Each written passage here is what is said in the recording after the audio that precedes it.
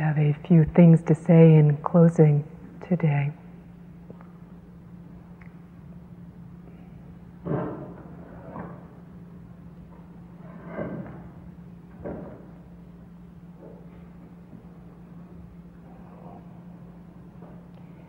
Our daily lives can get very complex and very busy, as we already know.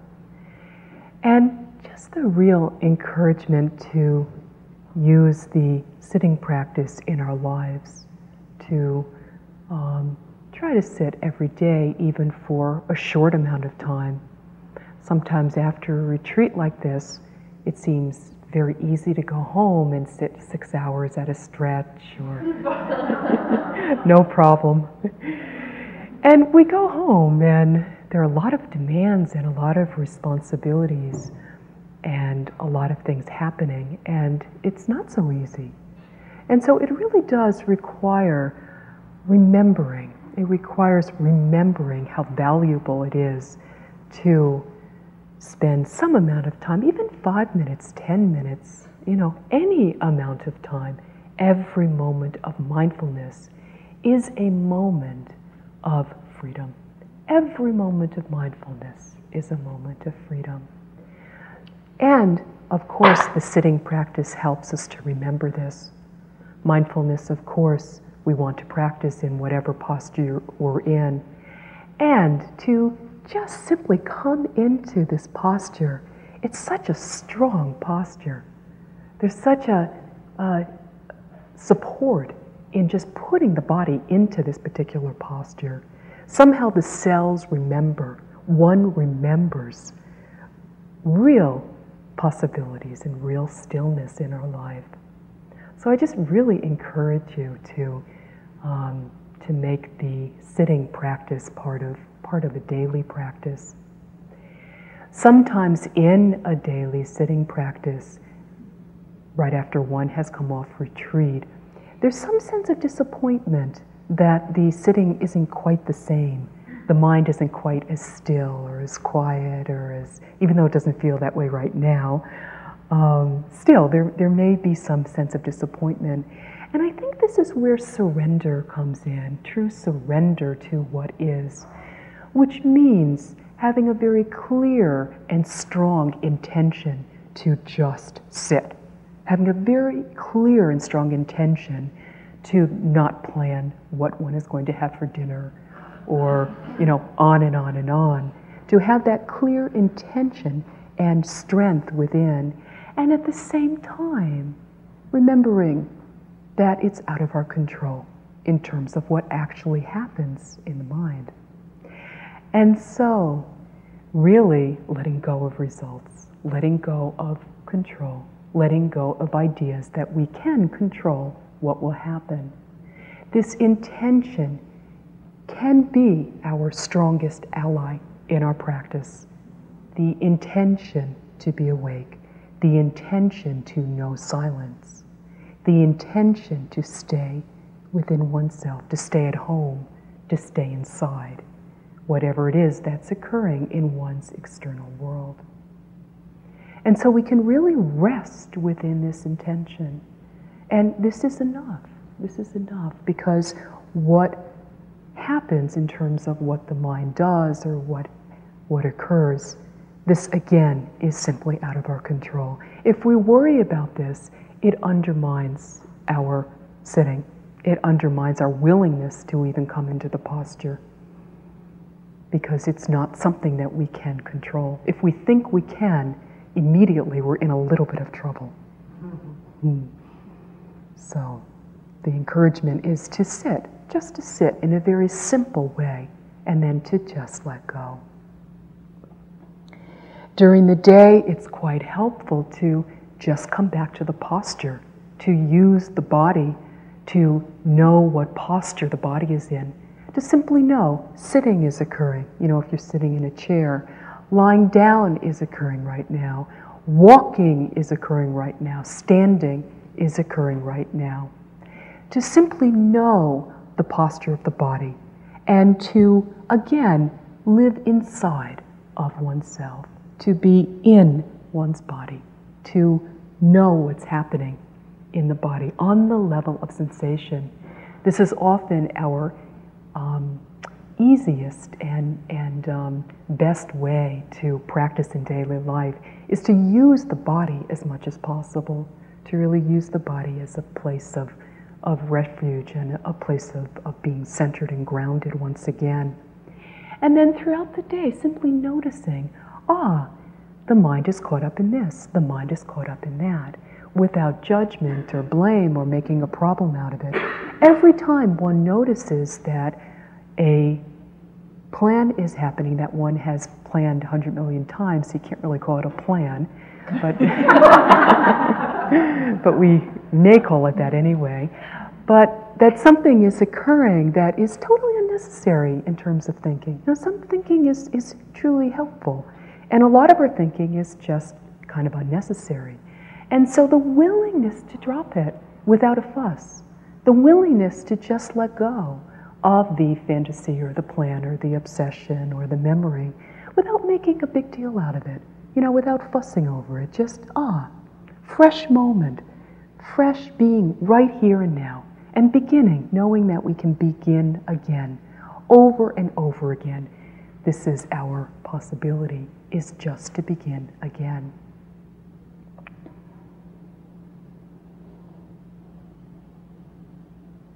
Throughout the day, it's very helpful to notice the in order to mind. In other words, doing what we're doing in order to get on to something else. And this is actually quite easy for us to notice because there's a level of resistance, there's some degree of urgency or hurry in the back. Sometimes you can feel it in the spine, pushing us forward. But being in touch with whether we're doing what we're doing so that we can get on to something that seems more important, that seems more pleasant, whatever it may be, and in this mind, totally missing our life, totally missing what is happening right here and now. So really honoring the mundane, because this is a great deal of our life. It's, for most of us, it's neither so exciting nor terrible. It's just what it is. Sometimes we get more mindfulness when we're more mindful when it is terrible or when it is exciting. But most of us, for most of our life, most of the day is just quite what it is. And so we can really infuse our daily tasks, our daily moments with great awareness and kindness and mindfulness.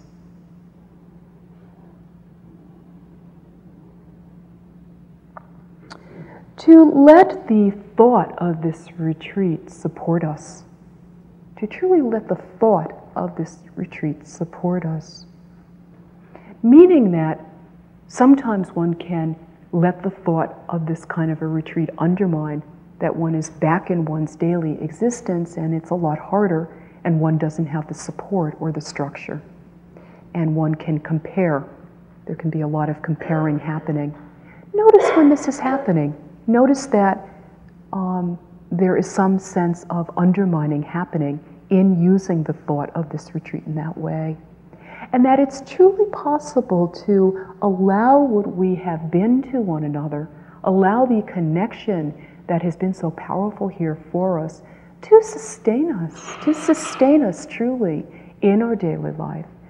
One can think that probably at some point or another there are so many of us that at least one of us is sitting in the moment. I sit a lot, so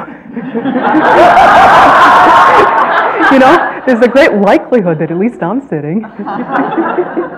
So you can think of someone, of anyone, any one of us, and just have that link to know that you're probably not sitting alone. And if it's not one of us here, it's some woman somewhere in the world is definitely sitting at all hours. 2 in the morning, in Italy, people are sitting. Yeah. So we can really use it for strength. We can really use it so that we have Sangha, so that we have community within us. We can really, really use this situation. Yes, of course, one has to let go of this form in order to move into the new. And yet, we can use this form, this very form, to sustain us in our daily life.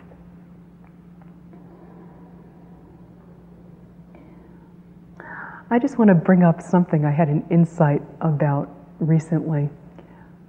Sometimes there is somewhat of a tendency to look at or to hear other people calling sitting or practice being selfish in some way, that it's selfish to practice. And oftentimes this has been something we have heard as women, sometimes around some degree of oppression or manipulation occurring, that it's selfish to spend time alone. It's not selfish to just spend time with me, but it's selfish to spend time alone. And the insight was that no one ever talks about watching TV as being a selfish activity, or going to the movies, or getting a good dinner, or any of the ways that one finds pleasure in this world. So how in the world could sitting be selfish? It doesn't make any sense. So we need to remember that when we are sitting, that we are benefiting ourselves, we are benefiting our families, we are benefiting our friends, and we are truly benefiting the world. So thank you very much for allowing me to connect with you and be part of this. It's truly a great privilege. You know, one has ideas about what the experience is going to be like always, and I have to say, in this situation, it's always what I expect.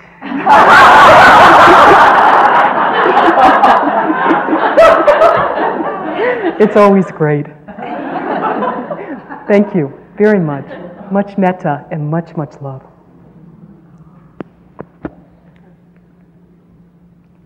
Should I do it? You want to do our line?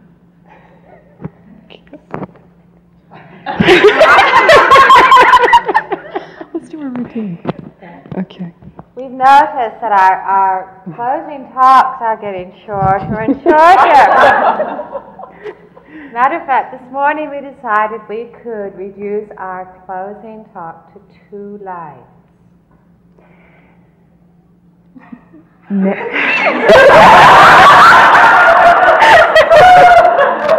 I get the first line.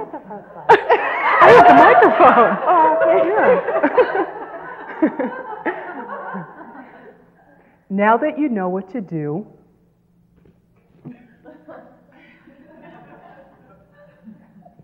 go and do it.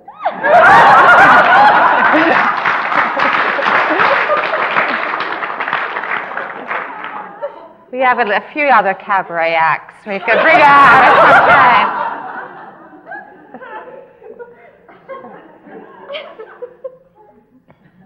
Well, we'll go on a little bit longer. First of all, I'd like to say, delightful to be with you this week. Delightful to be with Narayan, and you've been wonderful presence here. And also, I'd like to say a very heartfelt thank you to the staff. I know, when you're a yogi here, things are often seeming to happen almost by magic, These wonderful meals appear. Well, it's not a kind of order out situation, Pizza for 100, please, It's, and just to be aware that, in all these times that we sit here, we're actually also held within the commitment and the work and the energy that the staff is putting out on a daily basis. And I find that they're doing it with a great generosity of spirit. And so I just like to mention that as we include them here. Something else I'd like to mention on a rather practical level, simply because I know that many of you do come here year after year after year, and it's a rather regular, this is your time of retreat. It's a time of silence that you very much schedule into your year. I'm not discouraging you from coming. What I'd like to say is that, as you know, those of you who've stayed in the annex over the years, in a rather joking manner, we call it the Ritz. it leaves a little bit to be desired in terms of ventilation and heating, etc. So next year, there is a major renovation project going on here between January and June, in which the annex is going to be really basically gutted and rebuilt into some very wonderful rooms that I hope you'll be able to enjoy in future years. We did have a choice, because of this work that's going to be done, of closing the center, or basically continuing to lead retreats in an environment that's going to be slightly or somewhat influenced by that work. And we have chosen to continue leading retreats. Most of us who did our practice in Asia really appreciate what a luxury and what a gift external silence is here. I know in all my years in Asia, I doubt if I had 5 minutes of external silence when I was sitting. And you got sort of used to sitting with transistors playing, or, people coming around trying to sell you tea when you were meditating. These kind of little things that just always were going on, in some form or other. So, knowing that it is indeed quite possible to practice amidst some noise, we have decided to continue with the retreats. However, numbers will be quite restricted. There will only be room for between 50, possibly 60 yogis on retreats during that period. So I encourage you to come. You can survive, a few hammerings and nailings and things like that, and especially in the light of how much this is really going to offer a very wonderful facility for people coming here. But I also encourage, if you wish to come, that you will need to book early, because there are inevitably going to be a number of people not able to get on these retreats. So I wanted to give you this warning in advance so that you knew what you were coming into. It may not be so bad, the windows will be closed. It's not a disaster. Okay, and it's good practice, as all things are.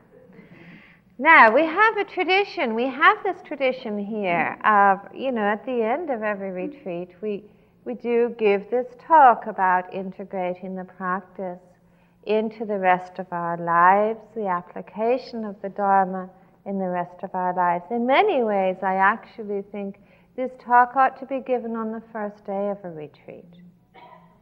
It's almost as implying that there is, this major separation between our retreat life and the rest of our lives. Well, what we do on retreat, of course, we are present in our lives. We are present with thoughts, with feelings, with sensations, with interactions, even within the silence, and we are learning the lessons. Within all of that movement of change, we're learning the lessons of peace, the lessons of openness, the lessons of nurturing an environment which is most conducive to understanding. When we leave a retreat, we have more thoughts, more feelings, more interactions, more moments, just like we had them here.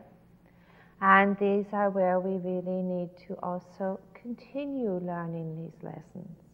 It is not that we have learned here some kind of set of strategies or solutions that we then go out, as if we have a body of knowledge that we then, I'm in this situation, I do this, I'm in this situation, I do that. That's not the case. We are continuing a process of learning. On retreat, we establish some very immediate, direct experience about the freedom of letting go, the freedom of not dwelling, the wisdom of openness, the wisdom of listening well, the wisdom of being present. But these are lifelong lessons we continue learning. There's not a point when we say, now I know how to do that, I'll go to the movies, We're learning, we're in a process of learning. We are engaged actively in this learning. The only time that any of our lessons are liberating, the only time when any of our understanding is liberating, is when it is lived. Not when we have some nice, neat insights, that we, hearken back to with fondness, remembering what it felt like to let go on retreat, yeah, that was really good, remembering what it felt like to open. Well, there's no life in this, Insight is only liberating if it is lived. Otherwise, it is just taking its place within our rather vast collection of memories. And I think that is the most important lesson, or one of the most important lessons we need to take with us on leaving retreats, that, okay, this is our invitation, yet another invitation, not a new invitation, but yet another invitation to learn how to live our lives with integrity and with dignity and with wisdom, to learn how to open to our lives in a way that we welcome and receive and learn, to learn how to lead our lives, guided by understanding, guided by compassion.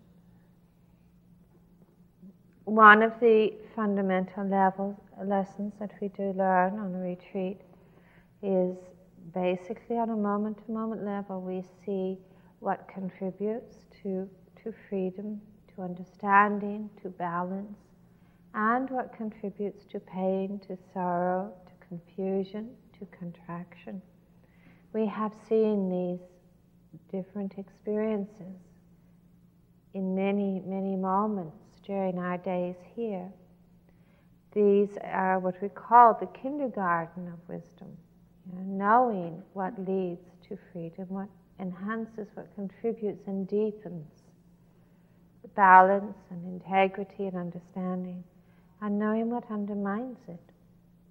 Once we are actually able to not only discern the difference between these two here, but to discern the difference between these two in our lives, then our path actually becomes very, very clear. Because the learning that is really evolved from this understanding is it teaches us what we need to let go of, and it teaches us what we need to nurture. And this applies to every area of our lives. There is nothing that is exempt.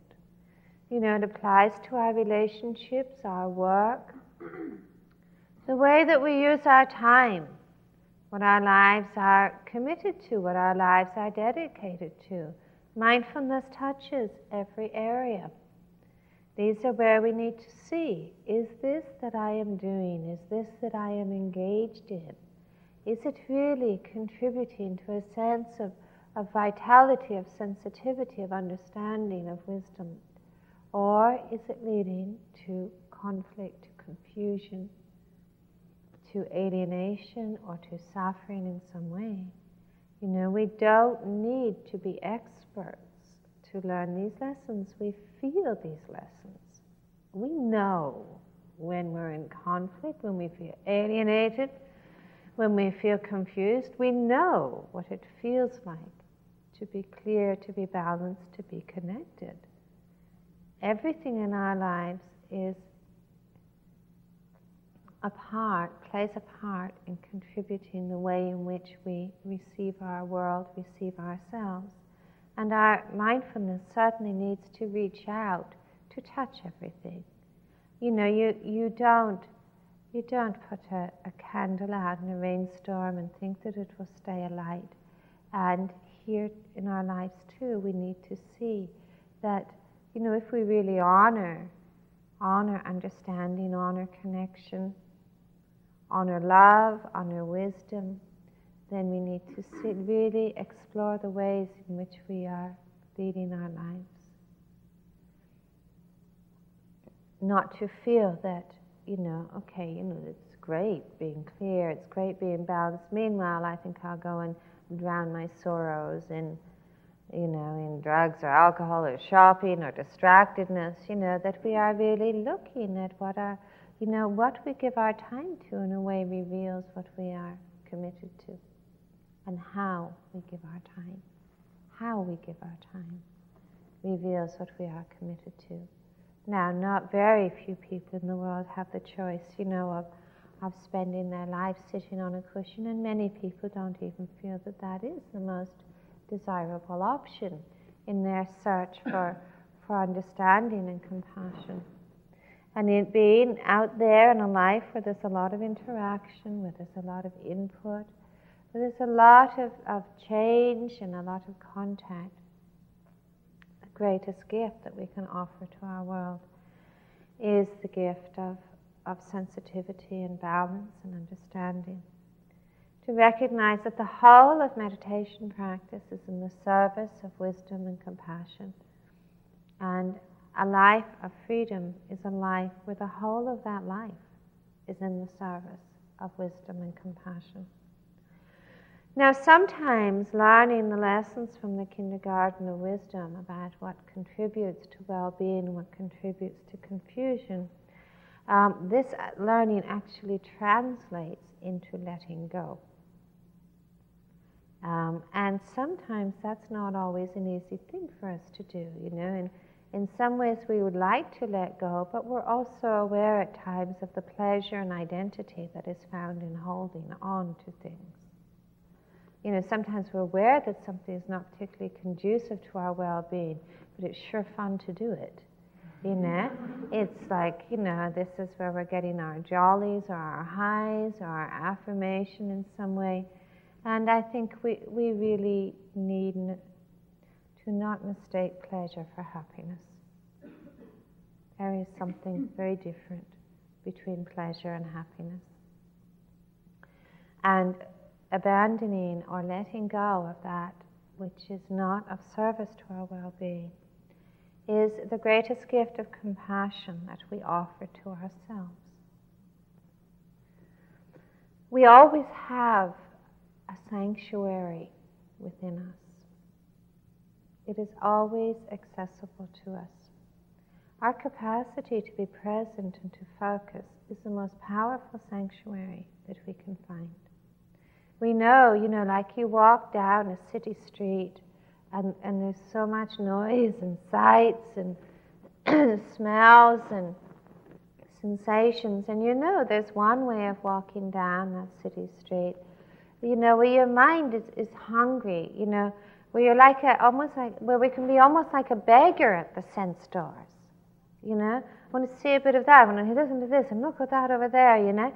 And it's a total experience of fragmentation. And we experience it at the end of the day, you know, when we come home exhausted and wiped out. And there's another way of walking down that city street, you know, where we are really consciously attentive to one thing at a time, you know. So now my feet are touching the ground. Now I'm listening. Now I see. You know that it's not a kind of withdrawn, distant kind of sanctuary. It's a sanctuary of connectedness, but it's a sanctuary of focus. When we are focused, we accumulate far less unfinished business. When we are unfocused, we accumulate an enormous amount of unfinished business. You know, there's a little thing we're doing, we don't quite finish it, but we don't let go of it either. And we move on to the next task, and we do it there. We don't finish that either. So there are many things in our lives where we don't finish them, where they're not actually completed in a given moment. But there's a real wisdom in being able to leave something incomplete, but to leave it. To know that it is incomplete, but to psychologically, emotionally, let go of what we are not attending to in that moment. You know, unfinished business, that kind of accumulation means the mind becomes very busy, it becomes very divided, it becomes very scattered, and it becomes very heavy. You know, and I think there's a real skillfulness in learning how to pay attention to the transitions in our lives. Many times, you know, in our days, we are moving from one thing to another. Some of them we leave, they're not completed, but we leave them because our attention is called elsewhere. And our day is really composed of beginnings and endings and beginnings, you know. We end a telephone call, we begin another one. We end one conversation, we begin another one. We begin an activity, we end it to begin another activity. We end one conversation, begin another. There is so much space found in being able to pause in the transitions in our lives. Just, you know, it doesn't mean that, you know, flop down onto a cushion I'm sitting, but you pause for a moment to acknowledge that ending and to acknowledge that new beginning. That what has ended also we are allowing to be let go of. When we begin something, we are aware of beginning it. We are there wholeheartedly, rather than with this attention that's, so burdened by its accumulations that it just can't connect anywhere. And I think it's really, really important to understand, that being attentive and being mindful does not make you tired. What makes us tired in our lives, what makes us exhausted, what really seems to erode our energy is this vast accumulation of inner busyness. Thinking is so exhausting, too much of it is not good for your health. Thinking is fine, but too much is so unnecessary, and it just consumes so much energy and so much of the fuel for that kind of compulsiveness of mind, that's always, concerned about whether it's going to forget something and has to keep it all together. It's not. It's the accumulation of not learning the wisdom of how to pause in those transitions, and sometimes even those pauses to have, some sort of point of connection, might be your hands, might be listening, but you are really resting in those pauses, even if it's only for a few moments. There's a readiness to begin again. Rather than feeling that our day is a day of uninterrupted, continuous busyness or input, we have a real sense of beginnings and endings and beginnings, and we're there with them.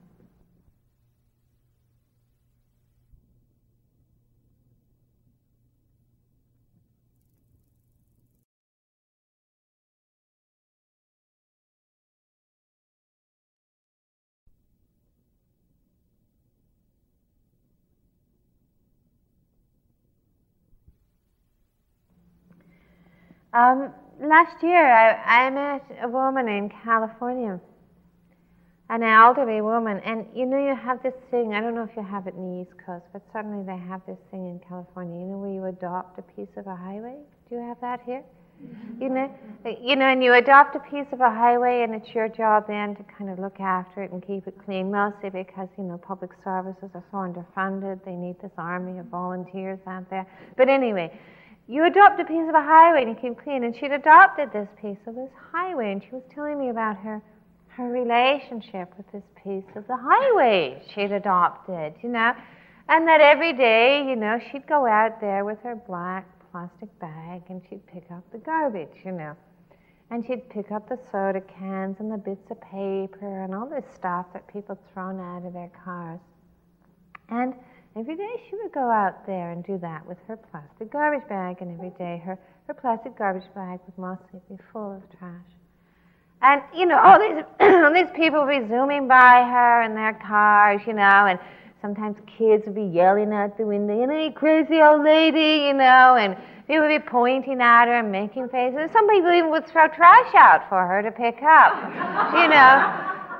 And she, and somebody said to her, "Well, why do you do this? Don't you get a little bit kind of demoralized? You never come to the end of the trash. Every day there's more garbage."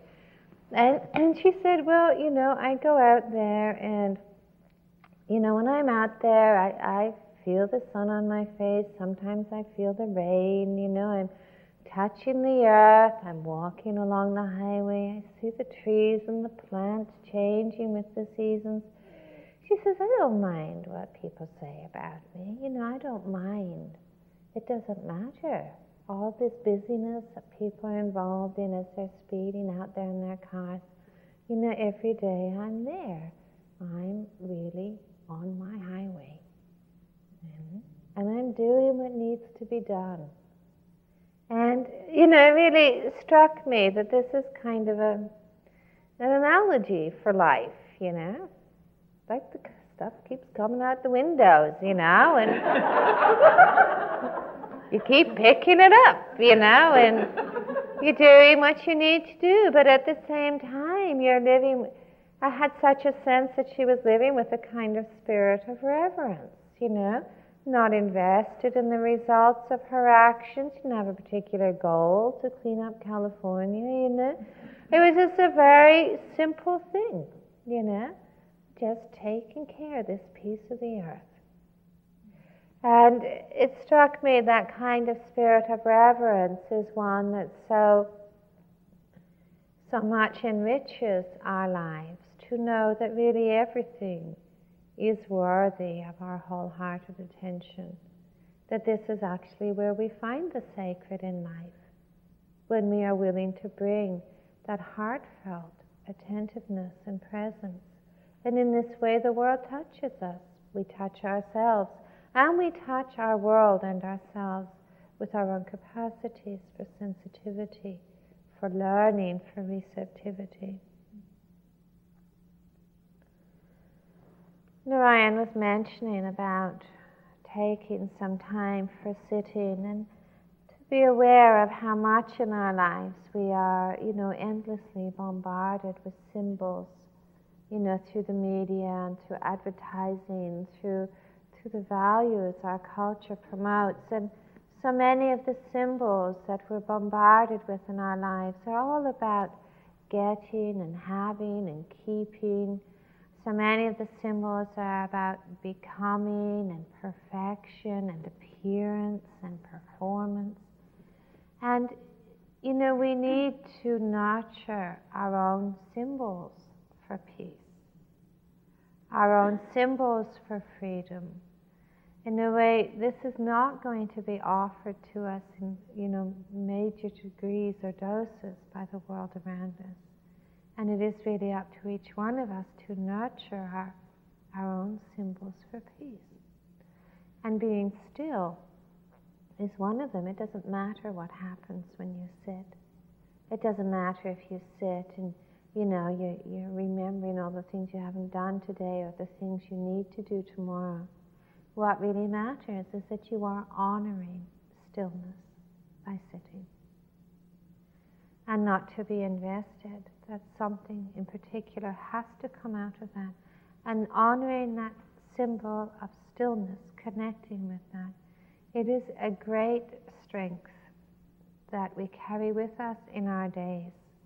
That there is something other than these symbols of getting and appearance and performance. There is something more profound about our lives and about who we are and about the world we live in than just the world of appearances and performance. Sitting is one of those symbols. Coming on retreat is one of those symbols. We can create our own symbols. They don't have to be great rituals, but to know the things that touch us. It might be being in nature, to walk, to listen to the birds, to listen to the rain, to see the trees. It might be being with community, with friends, that here we are meeting another heart, another mind that is truly treasuring something other than just the world of appearances. It might be in reading and listening to tapes, but to know the ways in which we might be actually nurturing and nourishing our own trust in our capacity to be free, to be wise, to be compassionate in our lives. To nurture those symbols is important, to really look at the ways in which we nourish ourselves. Sometimes people have the anxiety about, well, how do I maintain this when I leave retreat? Well, wrong question. We don't maintain this. That is not what we are here for. It's to learn how to maintain something. We are here to live something, to learn the lessons of our lives. Now, sometimes I know it feels like it's hard work to be awake. And I would say that it's much harder work not to be awake. And the other thing is that once you start to wake up in your life, you can't turn back. For some people, this is not always good news, They'd like to think, oh, good, I can leave a retreat, all those chocolate bars or those movies I'm going to catch up on. Well, you go and you do it, and there's this little voice saying, oh, do I really need this, Or, I don't really need this, What am I doing here, Well, not to make a censor, not to make a judge or a critic out of that voice, not to have a lot of resolutions about how I should be, not to make awareness into a kind of critic. It's not a critic. But to be aware sometimes we need to listen to those little voices that are speaking to us about the choices in our lives. And maybe we don't always need to be following pathways that we have followed before. If we've already learned the lessons we needed to learn on those pathways.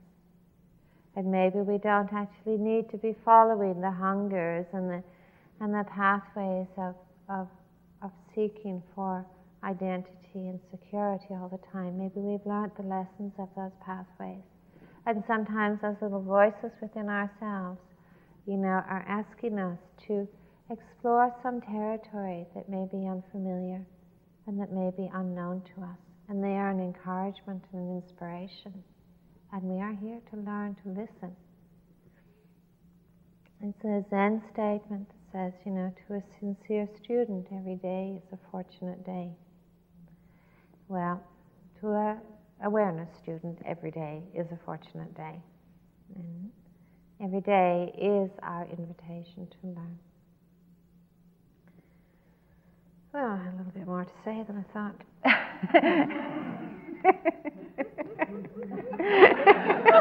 Stop now.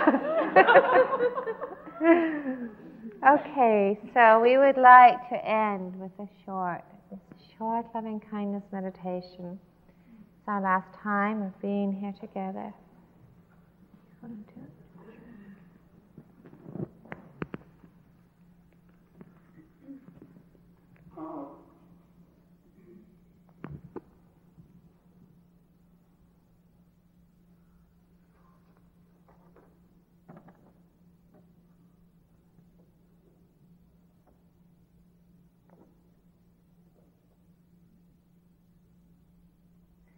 At ease within the body, at ease within the mind, within the heart, and using the phrases that we're so familiar with, beginning with oneself.